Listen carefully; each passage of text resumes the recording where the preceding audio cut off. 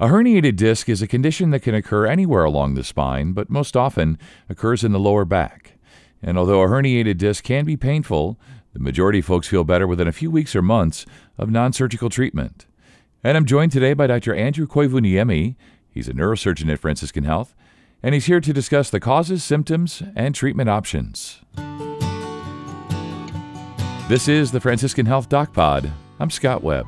Doctor, it's great to have you on today. We're going to talk about back stuff, right? Herniated discs and the like. So as we get rolling here, a little baseline, make sure we're all on the same page. What is a herniated disc? Herniated discs are one of the most common problems that we see as spine surgeons, and they affect pretty much all ages and demographics. Long story short is the disc is a part of the spine that acts as a shock absorber. There's two parts of the disc. There's the outside, which is called the annulus, and it's kind of a hard woven fiber-like material. And then there's the inside, which is called the nucleus pulposus, and that's kind of a soft, almost crab-like material. And a herniated disc is when that soft stuff on the inside pushes through that hard outer shell, and it starts causing problems. All right, when we think about the causes, is it just wear and tear? Is it usually some sort of acute injury, or kind of all the above? Yeah, it's definitely all the above. I mean, we see people who have herniated discs from playing sports, from picking up heavy objects, from working heavy manual labor type jobs. But sometimes we'll just see patients who wake up with it. So yeah, the causes are wide and varied. Definitely putting extra stress on your spine where you bend over and pick up something, quote, improperly. That's a common cause. But we see it in people who have all types of backgrounds. Yeah, and I'm sure that some of the stuff we do to ourselves, some of it's our jobs, and so on. So what are the differences between a pinched nerve, a spinal cord defect, and a herniated disc? When a disc herniates in the back, it can go in all different directions. It's really a problem for you, though, when that disc starts pinching one of the nerves that's inside your back, or even worse, when it starts pinching the spinal cord. We have discs all the way up and down our spine, from our neck down to our low back.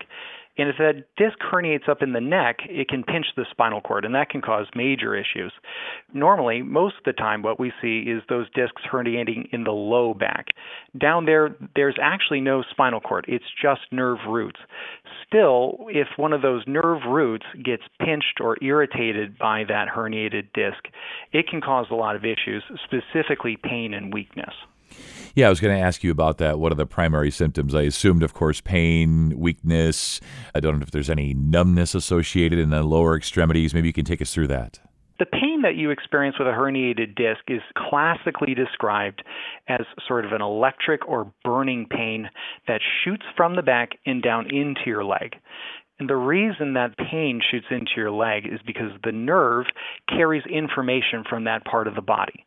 So when that nerve gets irritated, the brain experiences pain in that part of the body because the brain can't map to the nerve. The brain only knows where that information is supposed to be coming from. That's one thing that surprises people is, well, doc, why are we looking at my back? It's my leg that's killing me. And so that's the common symptom. The other part, weakness, it just depends on which of the nerves is getting pinched. There are nerves that go down the back of your leg, the S1 nerve, that's responsible for your calf muscle, so you might have a hard time pushing off. There's the L5 nerve that helps raise up your foot. Sometimes the classic thing that we see is what's called a foot drop, where the foot is a hard time lifting its toe up as you're walking and it can catch and drag. Other nerves, as they get pinched, they can cause weakness in your knees or in your hips, but those are the two most common, the weakness in pushing off and the weakness in picking up your toes. All right, so then how do you diagnose? Is it patient history, a physical exam? Is there any imaging involved? It's really important always when you're evaluating a patient to get a good history and physical. And like I said, usually people describe sort of an acute onset shooting type pain that comes down into the leg. Lots of times they'll report some sort of weakness. That's pretty consistent with a pinched nerve. On exam, we will probably see something of the same. Most of the time there is no weakness and it's just pain. But there's an exam maneuver called a straight leg test where the patient lies flat, you can pick up their leg, and usually what that does is it stretches the nerve and that makes the irritation worse, what we call a provocative maneuver. And That's kind of what we can see in the clinic, but that's not enough to make the diagnosis. We pretty much always want to get some sort of imaging. The gold standard is what's called an MRI, where we can actually see the nerves and we can see the disc and we know exactly where it is and how it's pinching those nerves. Some people can't get MRIs. They get a procedure called a CT myelogram, and that's the other way to find these types of lesions.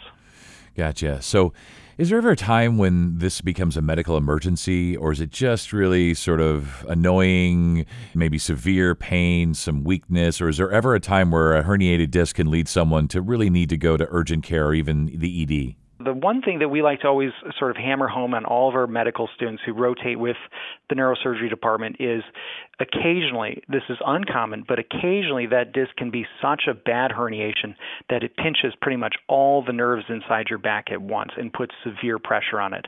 That causes what's called cauda equina syndrome. In cauda equina syndrome, it's not subtle. You have severe pain. You often have significant weakness associated with this. You have numbness around your groin and around your perineum area. And the thing that people most often notice, though, is it affects your bowel and your bladder. What happens is severe pain, weakness, but most importantly, you lose the ability to control your bowel and your bladder. Typically what we call an overflow incontinence, where you have a hard time going to the bathroom, and then there's usually a loss of control of the sphincter of the butt, and that leads to fecal incontinence. And when that happens, you got to come to the emergency department to be evaluated. Time is really of the essence in treating that problem. The sooner we get you to surgery, the more likely we are to help you get better. Yeah, that all sounds entirely unpleasant. Definitely something you'd want to have treated. And when we think about the treatment options, doctor, do herniated discs typically need surgery? Will they heal on their own? How does that work? So putting aside the question of cauda equina, which is a surgical emergency, Sure. the vast majority of herniated discs are the type of problem that goes away on their own.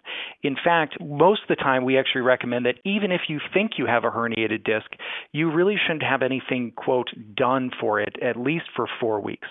So usually we'll try some Tylenol, we'll try some ibuprofen, we'll have you do some light activities, stay mobile, maybe work with physical therapy. In about a month, if you're still having the same or worse problems, that's when we get the MRI and to go looking for it.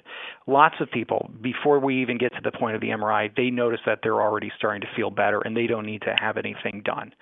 So we usually like to wait at least 4 to 6 weeks before we even start considering doing something like surgery, because a lot of the time it is something that will get better on its own. Yeah, and of course, as a patient, if we can avoid surgery and just do some surveillance and some OTCs and things get better, we love that, of course. Mm-hmm. Yeah, it's been really educational today, Doctor. Just want to ask about sort of shared decision making when it comes to treating something like a herniated disc and folks might be considering surgery. Maybe you can just sort of take us through when you work with patients or couples or families, however that works. When you're having these conversations, how do you help them to come to the best decision, even if surgery is, in your minds, the best decision? My philosophy for all surgical decision making is wrapped around this idea called shared decision. And the whole premise is there are basically 3 ways to make a medical decision. The classic, the old school way is what's called paternalism. That's where the doctor knows what's best and he tells you what to do. The second way, which is called full medical autonomy, is you're the patient, it's your body, you tell me what you want done, I'll just go ahead and do it. Yeah. That sounds great. But what I think is best, especially for these sort of more complicated issues that involve surgery, that involve issues like pain, is an approach called shared decision that says there are actually 2 experts in the room for every medical problem like this. There's a surgeon who's the expert about how to do the surgery and what to expect and who's going to get better and who's not and what your chances are. But there's also you, and there's a significant component that I think is gained. So surgical decision making is critical that we incorporate your values and your preferences into our ultimate decision. So if I know where you're coming from, if I know what your expectations are, I can describe the surgery and what I'm hoping to accomplish in a way that you can understand. And as long as we're both on the same page there in terms of our expectations, in terms of what you're going to go through and how long it's going to take you to get better and does that work for you, then I think that it's a good decision to go ahead with surgery. If one of us is not listening to the other, though, and we just go full autonomy or full paternalism, there's a very real chance that we might miss an opportunity to do the right thing. And unfortunately, lots of times you don't find that out until after surgery, when somebody you think you did a great surgery on but comes back and they're really disappointed because you didn't take the time to listen to them. So that's the whole point of shared decision making, is to avoid that type of issue.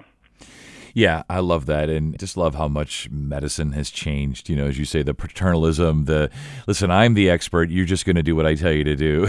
It is great how much it's changed, and really patients and doctors working together, maybe even spouses, partners, families, but really everybody trying to be on the same page so that everybody knows what to expect and nobody comes back later and is disappointed or unhappy. So just love it and love everything you brought today. So thanks so much, Doctor. You stay well. My pleasure. Have a great day. And for more information, visit franciscanhealth.org and search herniated discs. And if you found this podcast helpful, please share it on your social channels and be sure to check out the full podcast library for additional topics of interest. This is the Franciscan Health Doc Pod. I'm Scott Webb. Stay well, and we'll talk again next time.